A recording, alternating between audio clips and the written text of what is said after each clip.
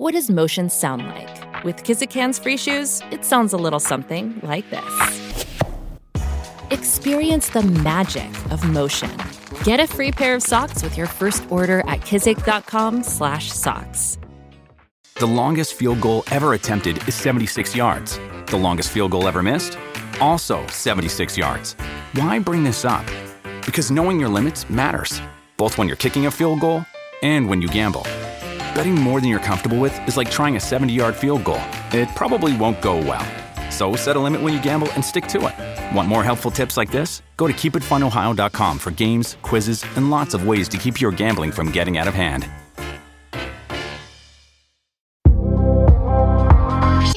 Bienvenidos a un nuevo episodio a su podcast Sinergéticos, el podcast de todos. Un espacio donde invito expertos, agentes de cambio y grandes personas con extraordinarias historias que te ayudarán a acelerar tu crecimiento en tu negocio sin descuidar tu persona, fondo antes que forma, haciendo sinergia con él, contigo y conmigo. Mi objetivo es inspirarte, motivarte, acelerarte y hacer sinergia para que juntos alcancemos todos nuestros objetivos. Si estás listo, comenzamos. Bienvenidos a un nuevo episodio más de su podcast Sinergéticos. Estamos de manteles largos porque tenemos una persona que tenía muchas ganas de entrevistar. Ahorita van a ver de quién les hablo. Y la verdad es que hay una combinación aquí muy interesante en este episodio. Es una persona que es muy joven, pero que es muy exitosa. Y a veces esas combinaciones no son tan comunes, son como la excepción a la regla. Estefi, qué Hola. Gusto que estés aquí en el podcast Sinergéticos. Bienvenida. Gracias. No, yo feliz de estar otra vez contigo. Sí, fíjate, de aquella vez que platicamos en tu casa, ahí en un ladito del campo del golf, me acuerdo la entrevista que hicimos de 15 minutos. Era muy verde, yo todavía para las entrevistas estaba aprendiendo el tema de redes sociales. Qué padre, la verdad, que tienes la oportunidad de compartir aquí con nosotros, con la audiencia. Quisiera empezar preguntándote, Estefi, le preguntaba yo ahorita a tu papá, ¿cómo te define en una palabra, no? Persistente, decidida. ¿En qué momento recuerdas tú que te volviste consciente en tu vida de decir, esto es lo que yo quiero lograr en mi vida? Pues yo siempre sabía que quería dedicarme al mundo artístico, pero para mí era un sueño imposible porque ¿quién no quisiera hacer eso? ¿Estás de acuerdo? O sea, sí. Le preguntabas en primaria a cualquier niño y decía, yo quiero salir en la tele. Entonces, pues como que dije, bueno, pues algún día, a ver si se hace. Pero justo en sexto de primaria, la maestra nos pregunta como el último día de clases, como ya van a pasar a secundaria, ¿qué quieren ser de grandes? ¿Ya saben? Y una niña dijo como, quiero ser actriz. Y ahí fue cuando dije, no, ese es mi sueño, o sea, eso es lo que yo quiero actuar, quiero modelar, quiero eso. Y lo dije y se burlaron de mí, así de, ja, tú, si estás bien fea, si estás gordita, si estás chaparrita, si tienes brackets, o sea, tú nada que ver con un artista. Y dije como, ok, no se lo voy a decir a nadie, más que a mí y a mi familia, y voy a estar ahí. Y justo al año, pasé a primero de secundaria, sí. Y hablé con mis papás y les dije, ¿saben qué? La escuela no es para mí. Yo soy una artista y no tengo mi tiempo para dedicarme a estudiar. Yo voy a hacer la escuela abierta en línea y me voy a dedicar a mí en mi carrera y pues así está. ¿Qué edad tenías cuando le dijiste eso a tus 13 papás? años. ¿A los 13 años le dijiste a tus papás eso? ¿Voy a dejar la escuela? Sí. ¿Qué te dijeron tus papás? Pues para ellos fue como de verdad, o sea, de verdad, porque cuando eres joven siempre te preguntan ¿qué quieres ser de grande? Y dices, quiero ser doctora, quiero ser, o sea, siempre hablas y dices, pero pues a los meses cambias de opinión y es como de, bueno, no, siempre no, ahora quiero ser astronauta. Entonces yo creo que mis papás pensaron que era como algo así, como algo como que no iba a durar, pero al final yo sí, o sea, busqué en internet agencias, cómo conseguir los castings, quiénes son los managers y así, yo mandando mails así todos los días a diferentes personas. Ni una me dijo que sí. A los 13 años. Uh-huh. ¿Y qué escribías en el email? ¿Qué? O sea... Me tomé una selfie, sí. Así horrible, y la mandé y les dije como, hola, soy Estefania Coppola, tengo 13 años, quiero ser actriz. ¿quieres ser mi representante? Y todo el mundo me dijo, no. No. Y pues sí, claro, ¿no? Pues los entiendo. Pues cuánta gente no les escribe de que, ay, quiero ser actriz sola. ¿Y qué hiciste? O sea, todo el mundo te dijo que no. ¿Cómo te sentiste a los 13 años? No, pues dije como, ¿cómo? Y le preguntaba como a la gente. Me decía, no, es que ese medio es súper difícil, tienes que tener contactos. Si no tienes contactos, no tienes a nadie. Y yo así de, ay, no, pues no tengo a ningún contacto. No, pues no conozco a nadie, ¿no? ¿Cómo le voy a hacer? En fin, había una agencia que me gustaba mucho y le escribí como 5 veces. O sea, no sé por qué esa en específico le estuve escribe. Okay. Hasta que me dijeron como, bueno, ok, ven a la agencia y te conocemos en persona. La chava, súper linda. Sigo actualmente, después de 8 años de carrera, sigo con ella. Y me dijo como, creo que eres una niña soñadora. Y sí, o sea, te puedo ir proponiendo en castings de comerciales y vas empezando de modelo y todo eso y vas viendo cómo, si te gusta, cómo vas y todo, y pues ahí fue. Ok. Oye, y una cosa es tener un sueño y decir, pues yo quiero hacer eso y lo voy a buscar, y otra cosa es prepararse en el camino para que ese sueño se dé. Yo te platico, Estefi, que hace poco, tengo como 3 semanas, conocí a Adrián Ladrón, que es actor, y me está dando clases a mí y a un grupo de empresarios en Guadalajara de actuación, y a mí se me hacía como que es falso, yo actor, ¿no? Pues a mí me gusta ser natural, ¿no? O sea, sería como fingir. Y en 2 clases me ha volado la cabeza, o sea, el enseñarme que el cuerpo habla, el relajarme, el hacer ejercicios de vocalización, el relajarnos, la atención, cómo cuidar tu voz, todo el tema, ¿no? Porque ahora que he empezado a dar conferencias, pues quiero hacerlo de la mejor manera. Tú en los 13 años de buscar un representante y de querer, pues, dedicarte a este tema, ¿cómo te preparaste? O sea, quiero que me platiques del camino de la preparación que tiene, porque no quiero pensar que nomás es préndele a la cámara y grabamos la película o la serie, ¿no? Sí, no. ¿Qué estudiaste? ¿Cómo estuvo esa preparación? Pues justo, pues yo no sabía como que mucho del medio, y yo sabía que en Televisa o eras niño como de 6 años y te metían al SEA Televisa, o sea grande, pero ya tenías que tener como 16 años, como mínimo, según yo, si no me estoy equivocando. Okay. Entonces fue como de, no, pues, ¿qué voy a hacer? O sea, ¿dónde hay más escuelas de actuación? Como que no es muy normal, así como, ay, ¿ya escuchaste esta escuela de actuación? Pues no. Entonces, justo fui de fiesta. Y un amigo me dice como, ay, me metí en un salón de actuación, está súper padre, es donde tú vives. Y yo, ¿qué? ¿Dónde yo vivo? ¿Qué? ¿Cómo? Me inscribí y pues ahí empecé. Empecé como, era una escuela de actuación, pero también llevaba canto, baile, danza, o sea, era una súper escuela. Y pues ahí yo iba lunes a viernes. Y mientras yo seguía tomando castings. Y después, justo me salí. Y en Televisa íbamos a grabar una novela, que era como básicamente mi primer proyecto, que se canceló. Pero bueno, para esa novela nos metieron a un curso de actuación que duró como 3 meses en el SEA. A mí, yo creo que donde más aprendí fueron esos meses. Porque yo era muy penosa, no me podía tomar nada en serio porque yo era una niña que no hablaba, que no tenía amigos. O sea, socializar, hablar, era como de, hoy no. Yo era callada y era como de, hola. Entonces me pedían actuar, ya como sí lo quiero hacer, pero me da pena, pero no me siento cómoda, estoy nerviosa. Ay, ya me dieron ganas de vomitar. Ay, no, ya no. ¿En serio? O sea, era impresionante. Y en el SEA justo me enseñaron a meditar para poner en blanco tu mente y poder ya meterte como al personaje.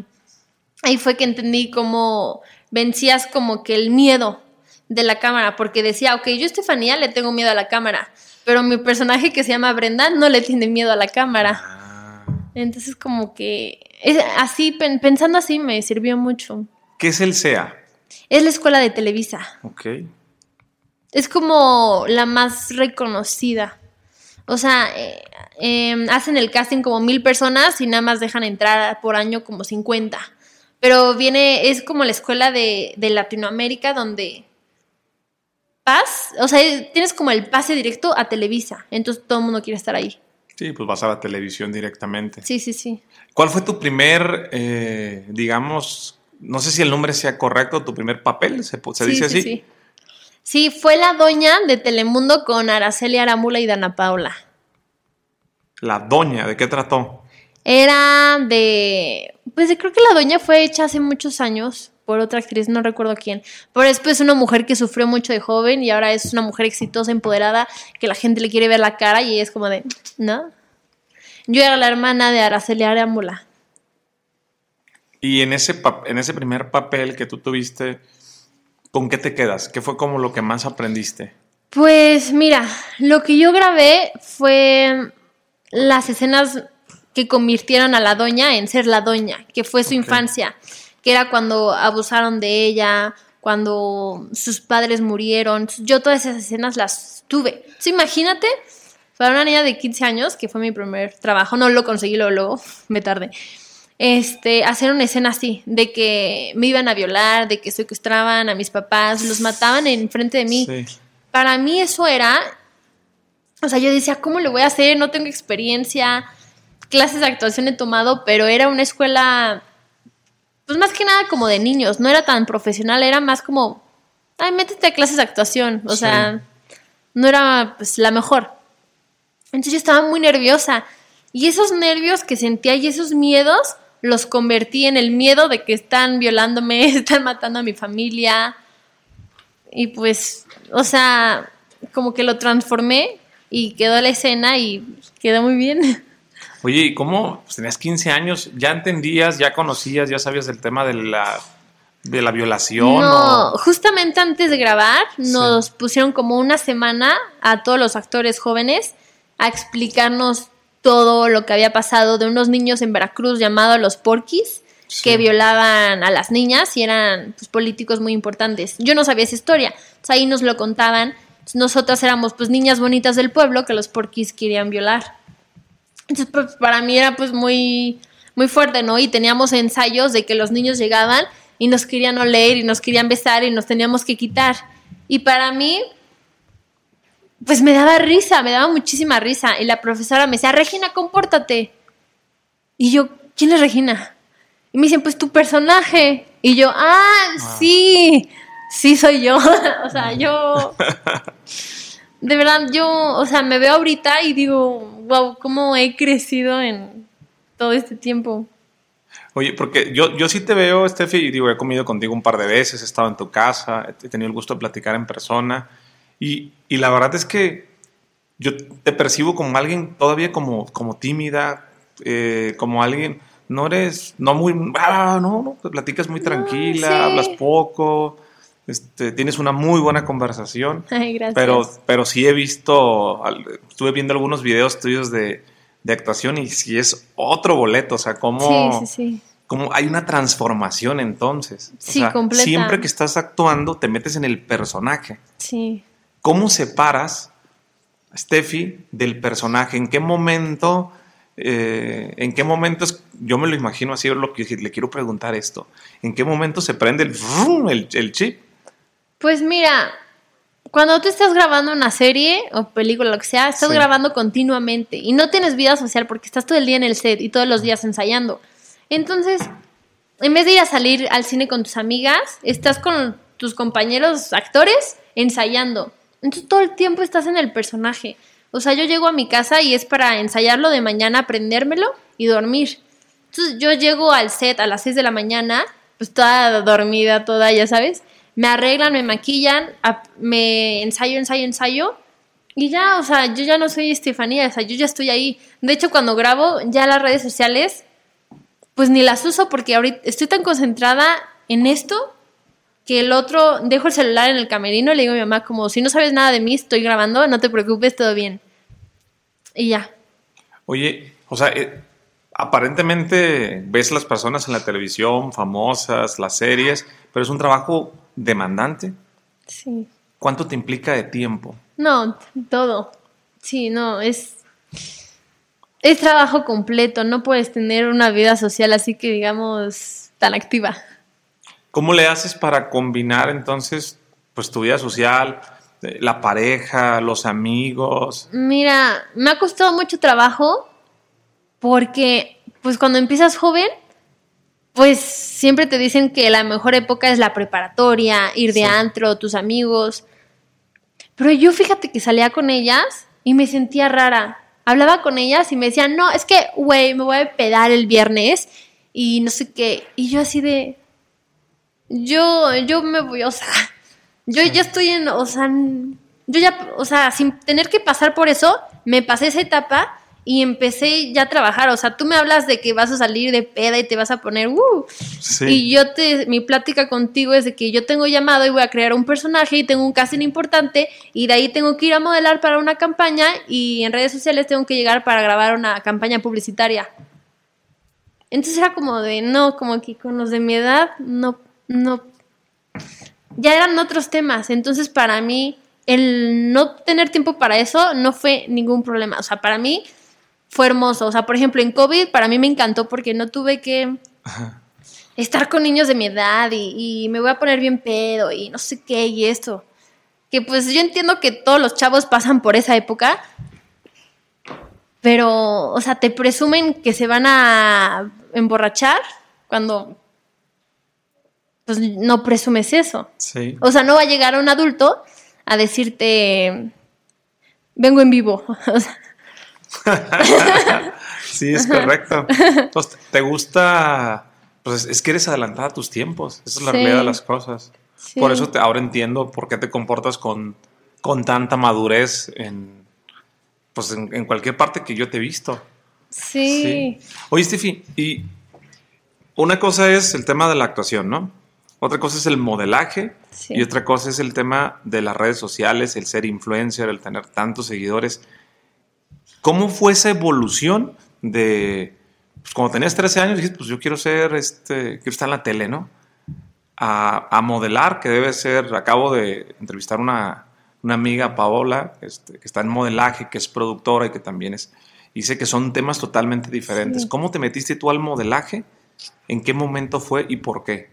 Pues mira, cuando quise empezar de actriz, la agencia que me aceptó, me dijeron como, pues no te van a dar trabajo de actriz porque no has hecho nada, no tienes experiencia, no sabes nada. Okay. Yo lo entiendo perfecto. Entonces me dijeron, pero empieza haciendo los castings de comerciales de modelaje, que es como camino, te vas abriendo puerta y vas viendo si te gusta o no, porque para grabar un comercial es de 6 de la mañana a 6 de la mañana del otro día. Entonces, o sea, yo creo que lo más pesado es grabar un comercial.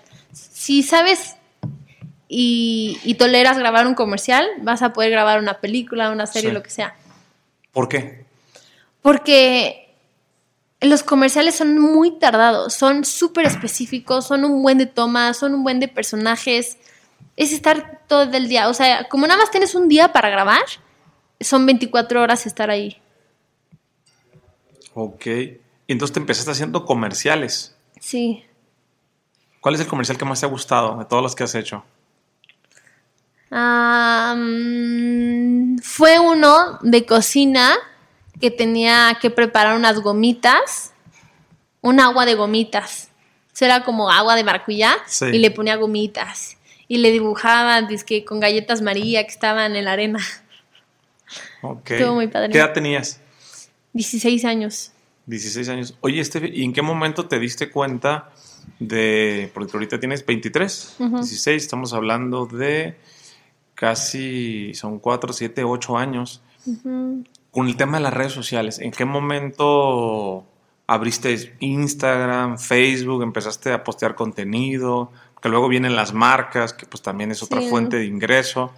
¿Cuándo lo hiciste y por qué?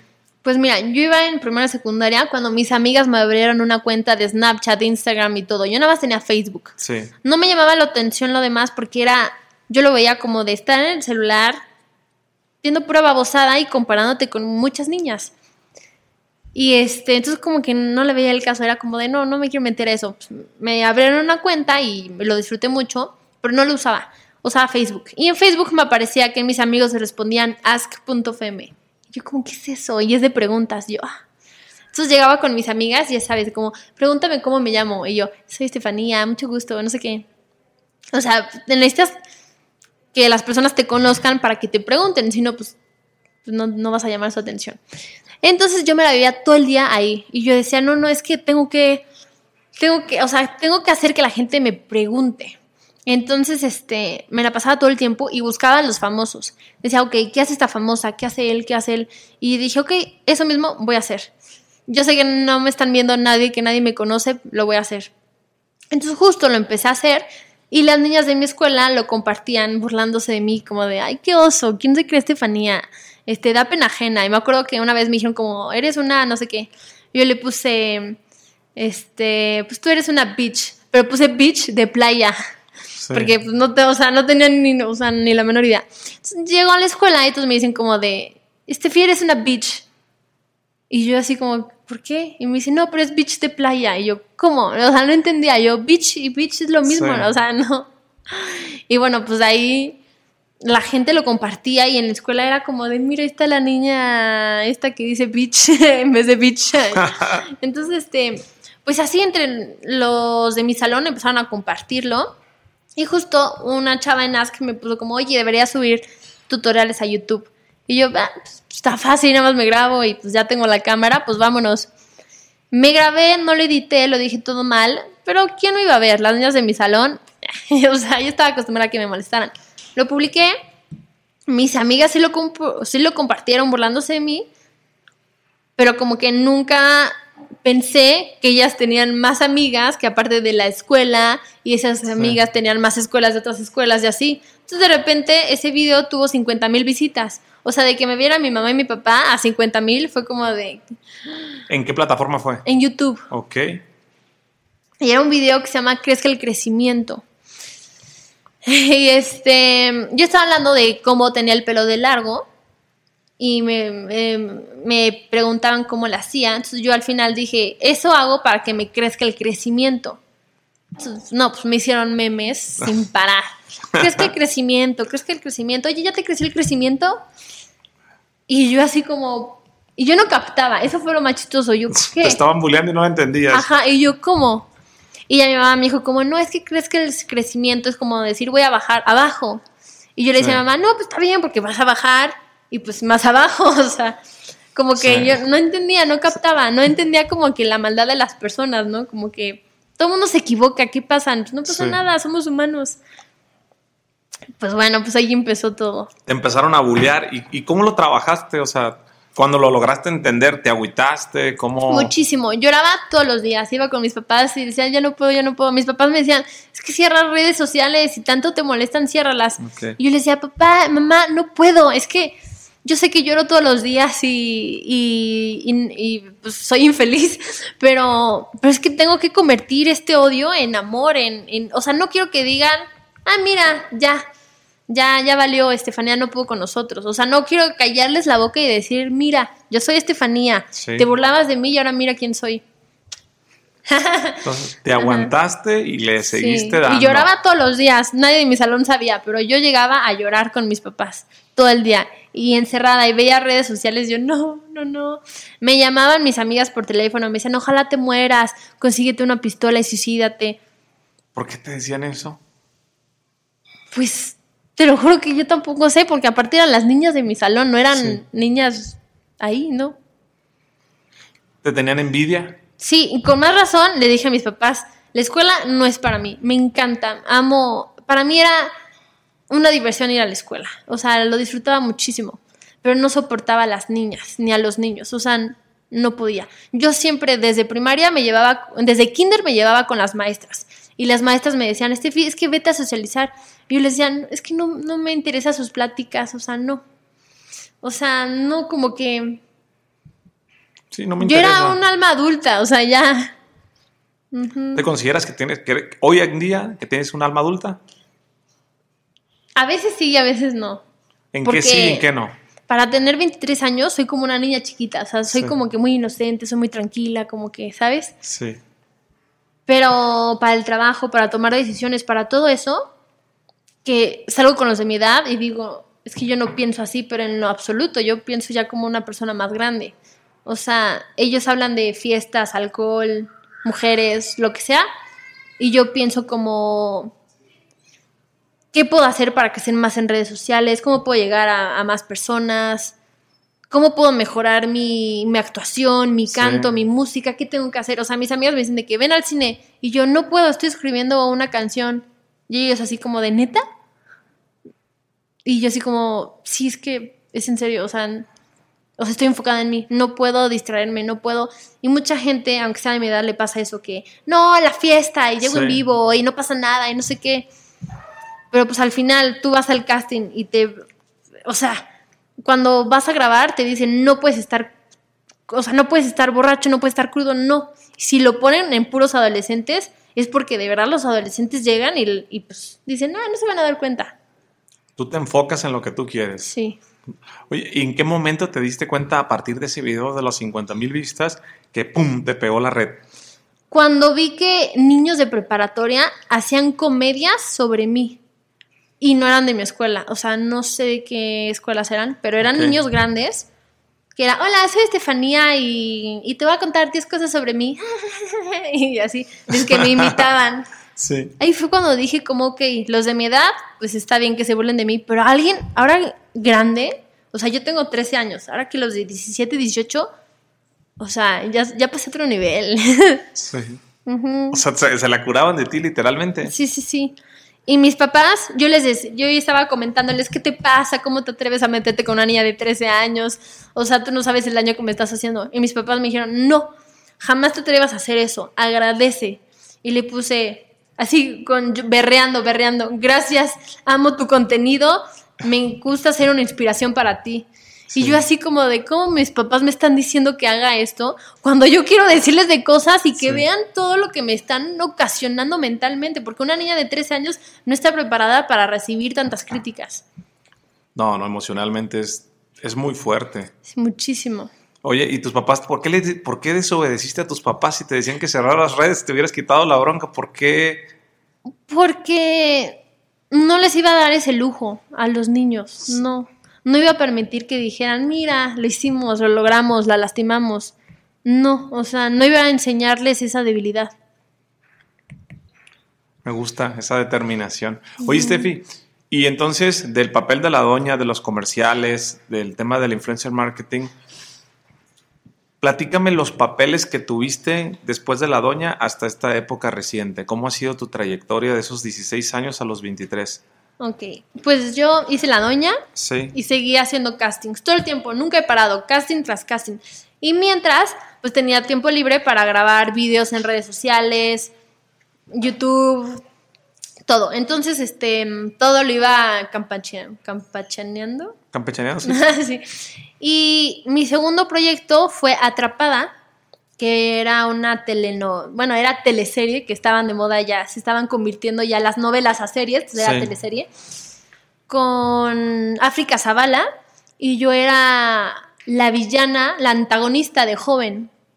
Entonces otra vez volví a vivir por qué la mujer ahora es mala. O sea, yo, la niña chiquita, pues tuvo problemas con su papá, se enamoró de alguien que no podía ser para ella y todo eso. Y pues la hice, yo seguía en redes sociales, las redes sociales siempre las tenía muy en mente, porque yo decía yo veía a Juan Pazurita y decía, él empezó en Vine y ahora ve todo lo que ha hecho.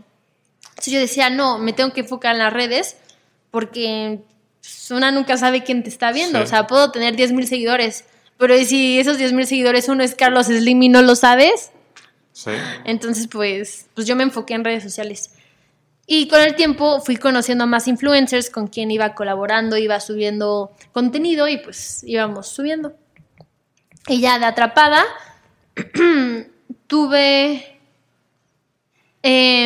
muy chistoso porque tuve como mi mejor época, que hice, 5 castings y de esos 5 castings quedé en 4. Okay. Uno lo tuve que rechazar porque no me dio tiempo. Otro era el proyecto de Televisa que fue el que primero me confirmó y les dije que sí. Una semana antes de grabar, me dicen que quedo para la película de todas las pecas del mundo. Y yo, súper. Y le dije a mi mamá, no voy a poder porque voy a estar en Televisa, la telenovela va a durar 8 meses. Sí. Y pues, o sea, yo no sabía qué hago, la película, Televisa. Y de repente la película me dejó de hablar. O sea, me dijeron, quedaste, felicidades, bye. Pasó un mes y yo, mamá, la película, no, pues ya. O sea, lo sé en los castings de comerciales, te dicen, ¿ya quedaste? Y ya desaparecieron y quedó otra niña. Entonces dije, pues ya no pasa nada. Quedó alguien más, pues está bien. Y Y justo un día antes de grabar la novela, dicen como se canceló. Hubo problemas de presupuesto porque le estaban poniendo más presupuesto a otra telenovela y me dijeron como gracias por participar. Y yo así de 3 meses ensayando todos los días en Televisa, 4 horas diarias para que me digan esto. Fue como, pues bueno, está bien, me llevo lo que aprendí, ¿no? Sí. Y en ese día me llaman los de Telemundo de Preso Número 1. Me dicen, hoy quedaste para grabar el piloto de una serie que se va a hacer como en unos meses. Y yo, súper bien. Entonces, de repente me llaman la película y me dice, Estefi, es que no te habíamos contactado porque queremos hacer que todos los actores antes de grabarla se conozcan. Entonces, pues ya, vente. Como todos los actores eran menores de edad, hicieron una junta con los papás, mis papás fueron, yo no sabía nada de la película y les pregunté a mis papás, pero como mis papás no sabían nada de este medio, llegaron y me dijeron, no entendí nada de Estefi, pero sí vas a salir. Y yo, sí. Y justo me dice mi papá, estaba de moda Luis Miguel la serie, la primera temporada, y me dice mi papá, va a estar el de Luis Miguel, y yo así de, wow, voy a salir con Luis Miguel. Pues ya, me meto al curso de actuación con los niños para la película, que era como para que nos conociéramos, que éramos los personajes, y veo a Loreto Peralta, y fue para mí como, wow, va a salir Loreto, Luis de la Rosa, o sea, no, yo estaba fascinada con ese proyecto, y justo se cruzaba con las fechas del piloto de Preso Número 1, entonces fue como de chino, otra vez tengo que elegir cuál de los dos. En Pecas, como eran adolescentes, eran niños y todos tomaban clases, la película sí te daba chance de que, oye, yo no puedo venir el viernes a grabar porque tengo examen de biología. No pasa nada, te lo pasamos al día siguiente. Entonces justo eso fue lo que hice, hablé con ellos y les dije, por eso me están pidiendo estas fechas, por favor dámelas, me las dieron.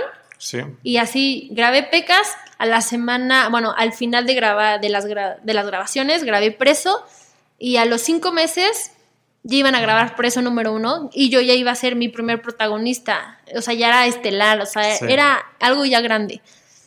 Pero primero iba a hacer el piloto para ver si daba o no daba. Entonces, pues yo no sabía. Entonces ya terminé de grabar Pecas. A los meses vuelven a abrir el casting, que sí les había gustado como lo que iba a tratar. Y vuelven a abrir el casting. Y yo así como, pero ¿por qué lo vuelven a abrir si yo fui la que grabó el piloto? O sea, no lo entiendo. Me dicen, no, pues grabaste el piloto, pero ahora ya es la serie completa, son 64 capítulos, o sea, pues hay que hacer el casting. Y yo así como, bueno, pues ya lo hago el callback y con como 3 niñas más que iban para mi personaje. Y yo estaba así súper nerviosa, me sudaban las manos, estaba así que mamá, no quedé, no, o sea, no, yo estaba súper triste. Y de repente una chava me escribe en Instagram y me dice, ay, felicidades que quedaste en Preso. Vale. Y yo, o sea, como que ni le contesté porque dije, no sé de qué está hablando. Y pues ya, al mes me dice mi manager, ay, es que creo que se me pasó a decirte, pero sí quedaste. Y ya tienen todo, empiezas a grabar el lunes. Y yo así de, ¿qué? O sea, era mi emoción. Yo ya sabía que empezaban a grabar el lunes y no me habían avisado nada. Entonces dije, ya llamaron a otra persona y pues así es. O sea, ya estoy acostumbrada a que me digan que no. Y pues para mí fue como, wow. Y ese fue mi primer proyecto grande. ¿Cómo se siente tener ese proyecto? La sensación. No, yo estaba en mi cuarto, me llamó mi manager avisándome y yo estaba así. Y me dijo, y le dije como, ¿y qué personaje soy? Y me dice, eres la protagonista. Y bueno, de la familia protagonista eres la hija, ¿no? Sí. Y yo estaba en shock y yo como, ¿qué? Y me puse a llorar y le dije, gracias, y ya le colgué. Fui corriendo con mi mamá y yo, mamá, no vas a creer, pero voy a tener un papel importante. Este es mi primer papel donde la gente me va a tomar en cuenta, donde ya no voy a ser la prima de la amiga del árbol 4. O sea, ya. Ajá. ¿Qué pasó después de ese primer papel importante? ¿Qué siguió? Después de Preso hice...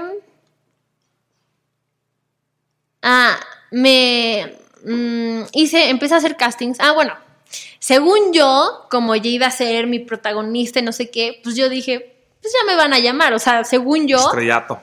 Sí, yo estaba en Hollywood en mi mente. Sí. Entonces dije, pues yo creo que ya no tengo que hacer castings, pues ya me van a llamar. Yo pensé que era así, yo no sabía que tenías que seguir estando ahí. Entonces como que ya. Y mi maestra de actuación me dice, Estefi, tienes mucho potencial, no dejes de hacer los castings. Y yo, no, pero no se supone que me llaman. Me dice, no, si te van a llamar es para la segunda temporada, pero pero pues quién sabe, y aún así tienes que seguir sacando proyectos. Entonces fue cuando dije como, ay, sí es cierto, o sea, siempre se hace castings, o sea, aunque seas Angelina Jolie, siempre te llaman para el casting, porque te tienen que ver cómo te sale, cómo te queda. Pues yo no sabía. Y otra vez, meses después, empecé a hacer los castings y me llaman para... está una película que ahorita se llama Guerra de Likes, en Amazon Prime. Sí. Y pues ya, yo iba para Ludwika Paleta, de joven. Sí. Y pues yo así me veía súper, o sea, no sé, como que... Fui a hacer otro casting, fue muy chistoso porque iba a hacer casting para ser locutora. Y yo le dije a mi mamá, es que no quiero ser locutora, no, o sea, ni por aquí, o sea, ni ganas me dan. O sea, no. Y aparte era un guión de locutora así de, muy buenas tardes, era hablar 5 minutos. Y yo, mamá, es que no, si es un monólogo, sí te lo hago, pero esto no. Y mi mamá me dijo, hazlo porque pues, te abres puertas, o sea, tú hazlo. Y yo, bueno, está bien, ya. Voy, lo hago, y un chavo así de repente de otra producción me dice, ¿vienes a hacer el casting de la película? Y yo, no, el de locución. Y me dicen, no, ¿te puedo dar las escenas y me las haces ahorita? Y yo, sí. Me da 2 escenas más o menos largas. Y yo de, ay, no, ya me lo tengo que aprender. Entonces, le dije a mi mamá, o sea, ayúdame. Repitiéndola así como loca 5 minutos. Fui a grabarla y me dijeron como, ay, lo hiciste súper bien, muchas gracias. Pues te avisamos, ¿no? Y yo, pues qué padre. Qué bueno que preparé mi mente para aprenderme 2 escenas en 5 minutos, ¿no? Y pues ya, al mes me llaman y me dicen, oye, ¿tienes callback? Y yo, ¿qué? Sí, claro, entonces voy y todo eso. Y se empezaba a grabar el lunes y nada más les faltaba ese personaje. Y al final veo que quedó una amiga mía y la felicité como, suerte, no sé qué. Pero algo dentro de mí me decía, esa película es para ti. Y yo decía, pero ¿cómo? Ya la están grabando, o sea... Sí. Y de repente me llaman, me decían, es que nos falta un personaje. Yo sé que tú ibas para la niña esta, pero necesitamos a una niña que sea modelo y tú das el perfil completo y también eres modelo, entonces ya tienes la experiencia. Y fue como de, y me dicen, sí, grabas mañana. Y yo, o sea, yo estaba así de que, wow. Y esa fue mi segunda película. Oye, Estefi, y conforme fueron llegando las películas, al principio pues estás muy joven, sigues siendo muy joven, pero no tienes la mayoría de edad y tus papás tienen que decidir. Sí. Cuando llega la parte económica, la parte del dinero que poco se habla, ¿cómo inviertes a tu edad? ¿Cómo tomas decisiones de lo que te pagan, de campañas, de modelaje, de películas? ¿Qué haces con eso? Pues mira, como yo no empecé teniendo trabajo actualmente luego, o sea, nada, y cuando grabas un comercial... O sea, yo grababa un comercial como una vez al año. No era que grababa diario. Sí. O sea, de verdad, todo el tiempo me decían que no. Que por ser mexicana necesitan ojos cafés y chicas de pelo oscuro. Entonces, pues yo simplemente me rechazaban automáticamente. Me veían, ojos azules, no, bye. Y ¿En yo serio? así de, sí. Yo pensaría que era una ventaja. Yo también como que, pues no sé, llamas más la atención, pareces extranjera, no sé, no. Quieren a fuerzas mexicanas. Entonces fue como de... Pues ya... No, pues ahora sí que lo que ganaba dinero, que empezaba a ganar, era de redes sociales, pero me daban 1,000 pesos por tomarme una foto, 1,000 pesos por no sé qué. Sí. Entonces, me pagaban esos 1,000 pesos y yo iba al mall con mi mamá y me compraba una blusa, un suéter. Y yo así como de, ¡guau! O sea... No puede ser, me puedo comprar lo que yo quiera, no necesito decirle a mis papás, si quiero un dulce voy y me lo compro. Y ya pues eso era mi trabajo, o sea, los comerciales y todo eso, no podía vivir de eso porque todo el mundo me decía que no daba el perfil, que no tenía experiencia, que no. Entonces nada más ganaba de redes sociales.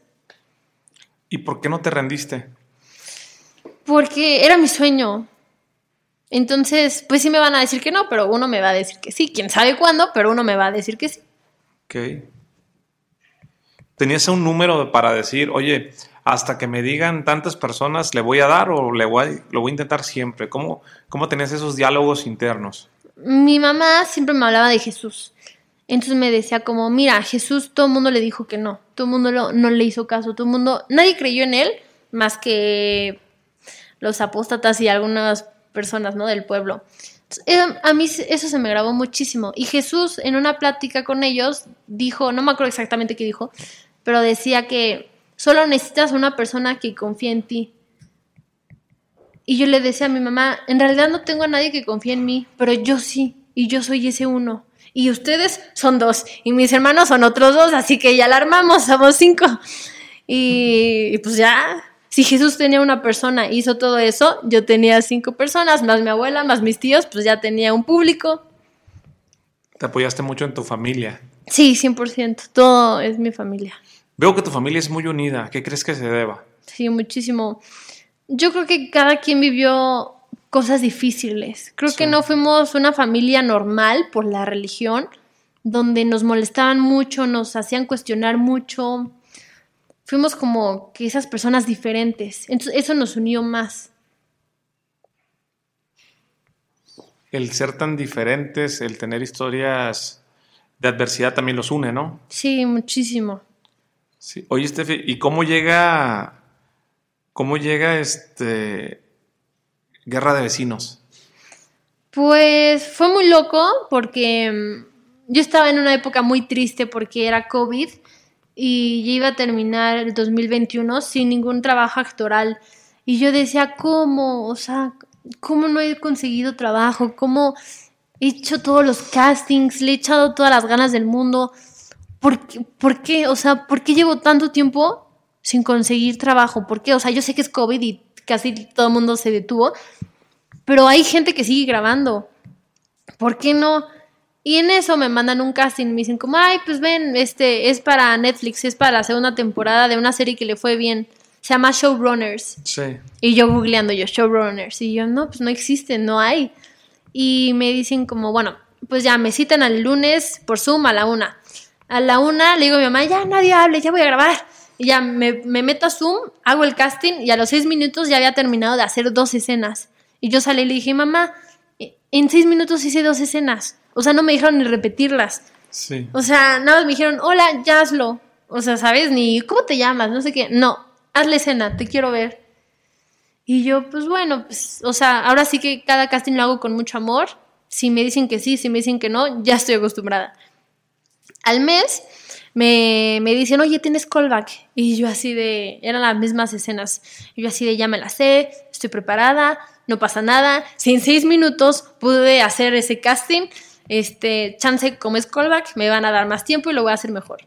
Y ya en el callback, ya me empezaron a preguntar, ¿quién es Estefania? Y eres actriz, ¿desde hace cuánto tiempo? Ya sabes todo eso.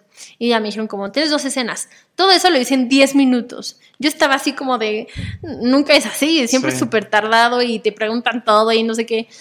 Entonces yo estaba así y no sé, en mi corazón me decía que era para mí. Y yo no sabía que era para Guerra de Vecinos, pero para nada. Yo no tenía ni la menor idea. Y es chistoso porque yo había visto la primera temporada y pues los personajes y todo. De hecho, el callback fue con el actor de Loreto Peralta, ¿no? Okay. Y pues yo ni en cuenta. Estaba tan nerviosa, tan queriéndolo hacer tan bien y tan niña fresa y tan que no, mi mente no me dio para pensar en que esa serie era una serie que a mí me había gustado mucho, que acababa de estrenar y que había sido un éxito. Y pues ya, me llama mi manager y me dice como, oye, Steffi, ¿qué crees? Quedaste. Pero para otro casting, que se llama ¿Quién mató a Sara? Y yo, sí, amo a Sara, no sé qué padre. Sí. Y de repente me dicen, se graba a finales de año. Y así, sí, es un personaje súper chiquito y vas a tener puras escenas fuertes. Y yo, no quiero eso. ¿Escenas fuertes qué son? Besos, ropa interior. Y yo decía, nunca he hecho eso. Y para tener un personaje chiquito y hacer eso, como que dije como, no. Y yo le dije a Dios, si es para mí, que sea, si no, no. Entonces yo les dije, sí, porque pues era una serie importante, era reconocida, la temporada final. Y dije, sí, claro, tú di que sí. Y que mi papá siempre me enseñó, tú di que sí a todo y luego ves cómo le haces para hacerlo. Y pues ya, me mandan el contrato y yo así como que, yo no sé, yo estaba súper indecisa y de repente me llaman y me dicen, Steffi, ya quedaste en el otro casting que habías hecho el callback, felicidades, se graba a finales de año. Y yo, ¿qué hago? Es las mismas fechas de ¿Quién mató a Sara? Y le digo, oye, ¿pero qué? ¿Para qué proyecto es? Y me dicen, showrunners. Y le digo, es que mexicana, que tenga un nombre de Estados Unidos, o sea, no. Y ya busqué Netflix y no existe showrunners. Y me dicen, no, es que esa es. Y me dicen, no, es que es súper secreto y no te podemos decir. Y yo, ¿por qué no me pueden decir? Y ya me dijeron como de, es Guerra de Vecinos. Y yo así de, ¿qué? ¿La de comedia? Sí. Entonces como, sí. Y ya me dijeron como, vas para Krista. Y dije, ok, Krista es Loreto Peralta. Yo creo que voy para la gemela, la prima, la mejor amiga que se llama igual. Y les dije como, oye, voy para Loreto Peralta. Y me regañaron. Me dicen, no puedes preguntar, es confidencial. Netflix no les puede decir nada de la serie. Y yo así súper asustada. Y yo así como de, pues nada más pregunté cuál era mi personaje, ¿no? Sí, pero es todo. Ajá. Y entonces, pues justo en Quien mató a Sara se chocaban las fechas. Y pues en Guerra de Vecinos iba a tener un papel importante y en Quién mató a Sara iba a ser el árbol 3 de ropa interior. O sea, dije, no me voy a vender gratis. O sea, no, si no es protagonista, no mi vida. Entonces, pues ya no hice Quién mató a Sara y fui a grabar Guerra de Vecinos. ¿Y cómo fue la experiencia? Padrísima. Me citaron en mi casa por COVID, no podíamos salir a ningún lado. Vinieron a mi casa y me dijeron, te vamos a hacer un cambio de look. Y yo, súper. Y me lo pintaron güero. Y yo así de... Y les dije como, oye, ya, aquí entre nos, ¿qué personaje soy? Y me dicen, Krista. Le digo, sí, o sea, ya sé que me llamo Krista, pero hay otra Krista, además de Loreto. Sí. Y me dicen, no, Loreto no va a estar, tú vas en el papel de Loreto. Y fue para mí como de, ¿cómo? Y yo así de, ay. Y yo había grabado 2 películas antes con Loreto Peralta. Entonces, pues éramos amigas, ya nos conocíamos. Entonces fue como de, ¿cómo no va a estar Loreto? Yo voy a ir en su lugar. O sea, para mí fue muy choqueante, pero yo estaba súper emocionada. Fue como de, va, lo hago, yay. Y pues ya, a las 2 semanas empecé a grabar. ¿Y qué tal está yendo? Padrísimo. Estrenó el día de ayer y en menos de un día ya está en número 1 en México. Qué padre. Sí. ¿Qué se siente? Hermoso, no, pues increíble. O sea, veo a esa niña que empezó a los 15 años y digo como, no, bueno, o sea, de tener papeles del árbol y ahora ya pues... Me encanta. ¿Por qué papeles del árbol? Porque literalmente en Televisa hasta te decían, puede ser que tengas un papel protagonista o seas la prima del árbol. Y siempre me tocaba ser la prima del árbol. Yo, ¡ay, diablos! Un día seré estelar, algún día.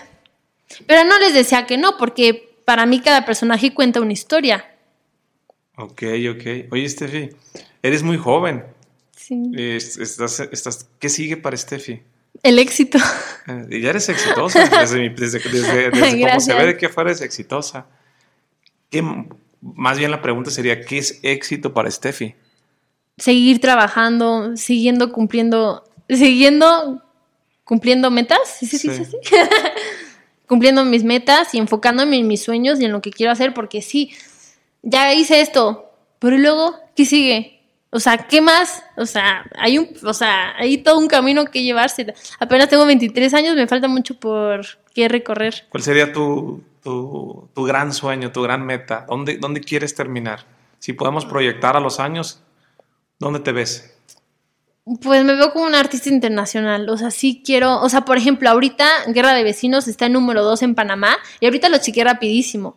Y digo que ya me está viendo gente de Panamá. No he visto en los demás países cómo le está yendo, pero digo, puedo llegar a tener mucho éxito. Ahorita los países se están juntando actoralmente para ver a quién tienes de Brasil, ok, vente. ¿Quién tienes de Perú, ok, que se venga a México, Estados Unidos?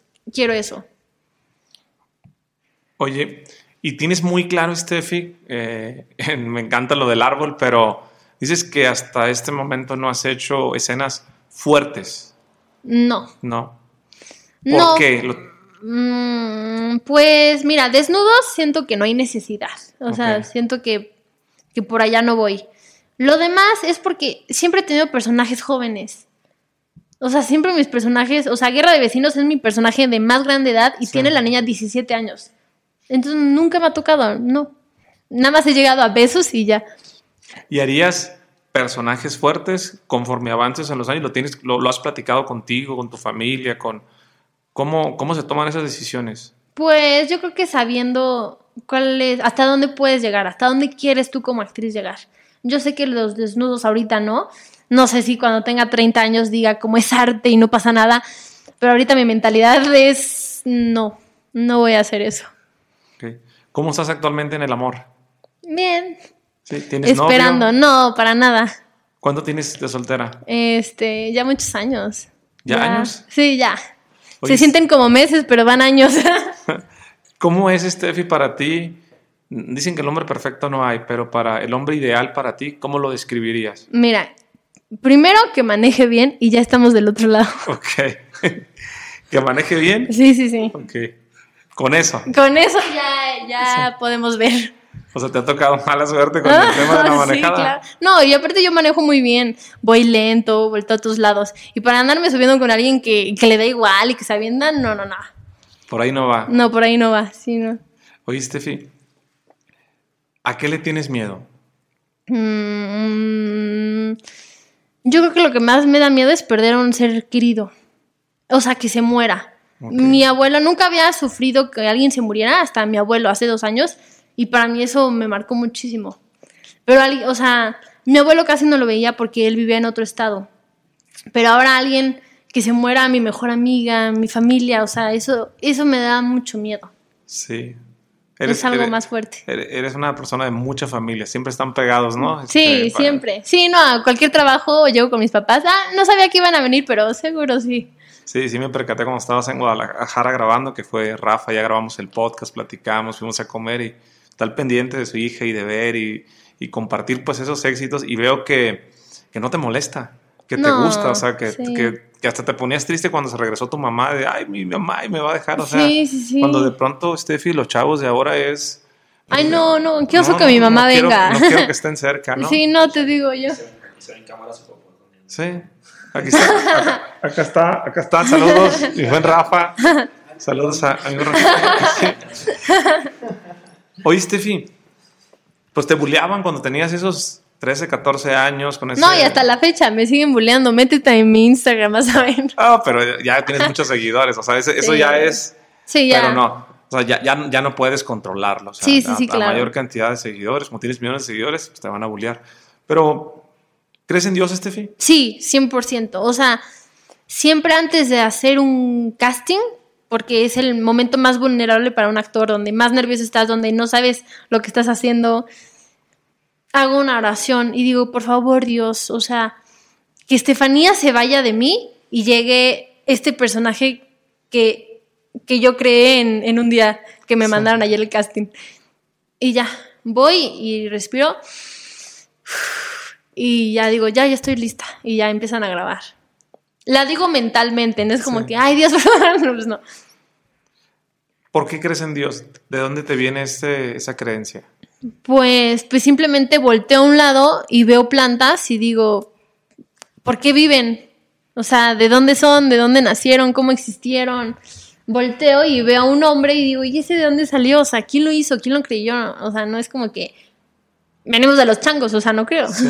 O sea, venimos a algo más superior que está aquí, está en nosotros. Y cuando tenemos miedo, cuando nos sentimos vulnerables, Él está ahí. Es la única persona o ser que siempre va a estar. Nuestros papás nos pueden fallar, nuestros amigos, nuestros primos, todo el mundo nos puede fallar, pero Él siempre va a estar ahí. ¿Crees que tu éxito se lo debes a Dios? Sí, soy una persona con mucha fe. ¿Qué le dirías a todos los jóvenes, Steffi, que van a ver esto, que hoy no creen en Dios, que hoy pues no creen en nada, que hoy están perdidos, que creen más en gritar, en ofender, en polarizar, ¿Cuál sería tu mensaje? Yo creo que mi mensaje es que hables con Dios, lo busques como si fuera tu amigo y abras tu corazón, y que si no te llegan mensajes del universo o de personas, es una señal de que pues, está bien, pero trates de hablar. O sea, es impresionante. Yo le digo a Dios como, Dios, si esta amiga no es mi amistad, hazme saber, o sea, mándame algo. Y al día siguiente me encuentro a otra amiga y me dice, ay, tu amiga, dice que mejor amiga habló mal de ti. Y yo, gracias Dios, esta era la señal. Lo más padre de Dios es que él no te contesta tal cual. Hola, Estefi, ¿cómo estás? Fíjate que te digo esto. No, él te contesta con los hechos. Sí. Que ni una persona te puede contestar con los hechos. O sea, es horrible porque tú le pides consejo a tu mejor amiga y te dice, ay, manda a volar a tu exnovio. Y es como, ok, pero ¿y tú? O sea, llevas 5 años regresando y andando con él. O sea, si me vas a dar un consejo, hazlo con hechos tú también. Sí. Que es lo difícil. Y Dios ejemplo. No, Él sí te da el ejemplo de que, a ver, ya te puse esto, ya te mandé esto, ¿cuántas más necesitas? Y hasta que ya aprendes, o sea, caes tantas veces en el hoyo que dices, ok, ya Dios, ya aprendí, gracias, varios mil. Sí. Oye, Estefi, si tú pudieras, me queda claro que eres persistente, que la tienes muy clara, que crees en Dios, veo el reflejo de tu éxito, dices, seguir teniendo éxito, pero los que somos más grandes, los señores, los que lo vemos de afuera, te decía hace un momento, la verdad es que pues, te está yendo muy bien. Pero si tú pudieses, tú que crees en Dios, Dios te hiciera una metáfora y te dijera que regresaras el tiempo cuando tenías 13 años a darte un consejo a ti misma, ¿qué consejo te darías? Me daría el consejo de escucha a tus papás cuando te dicen que esa persona no es para ti. Me hubiera ahorrado muchísimos problemas con amistades y parejas. Escuchar a tus papás. Sí. Lo más complejo de los jóvenes. Sí, yo peleé mucho a mi mamá. Juventud, dijo un gran filósofo, sí. Juventud es un defecto que se quita con el tiempo. Sí. Oye, Estefi, algo que nunca hayas dicho en redes sociales, que no te guste hablar del tema. Pues tú dime, no sé, siempre digo todo. ¿Eres muy abierta? Sí, súper, o sea, yo soy Estefania Coppola y te demuestro quién soy, yo no fingo ser alguien, o sea, si te caigo mal, que te caiga mal por quién soy. No por lo que quiero aparentar en redes sociales. ¿Qué piensas de las personas que aparentan en redes sociales para ganar seguidores o mostrar una vida que no es? Pues mira, digo, pues cada quien sus cubas, me da igual. Pero me molesta mucho cuando una niña me dice, admiro al tal influencer porque es súper linda y siempre sueña por sus éxitos, bla, bla, bla. Y digo, como si en realidad supieras la clase de persona que es, no dirías eso. Y eso es cuando digo como, pues qué triste que haya gente mala que aparenta ser buena para que lo sigan, para que les vaya bien y al final sean pues, nada de un ejemplo a seguir. Yo detecto 2 cualidades en ti desde la primera vez que te conocí, que estaba, y lo he dicho muchas veces, ayer estaba platicando con mi amigo Spencer de tu papá, pero no es tu papá, eres tú, es tu familia, la humildad y la sencillez que tienen, la apertura. Primera vez que yo fui a tu casa a una carne asada, ya tiene buen rato de eso. Sí, ya. Yo le escribí a tu papá por redes sociales y le dije, oye, quiero hacer una colaboración y te quiero conocer, yo te sigo, veo lo que haces. Me dijo, sí, te invito a comer. Le dije, pues, un restaurante, no, vente a mi casa. Y era yo y eran ustedes. Entonces yo tuve esa oportunidad de platicar y yo te dije a ti, yo tendría, no existía el podcast, no tendría 7,000, 8,000 seguidores. Te dije, oye, Estefi, qué padre platicas, ¿me permitirías hacer una entrevista? Sí. Hicimos una entrevista.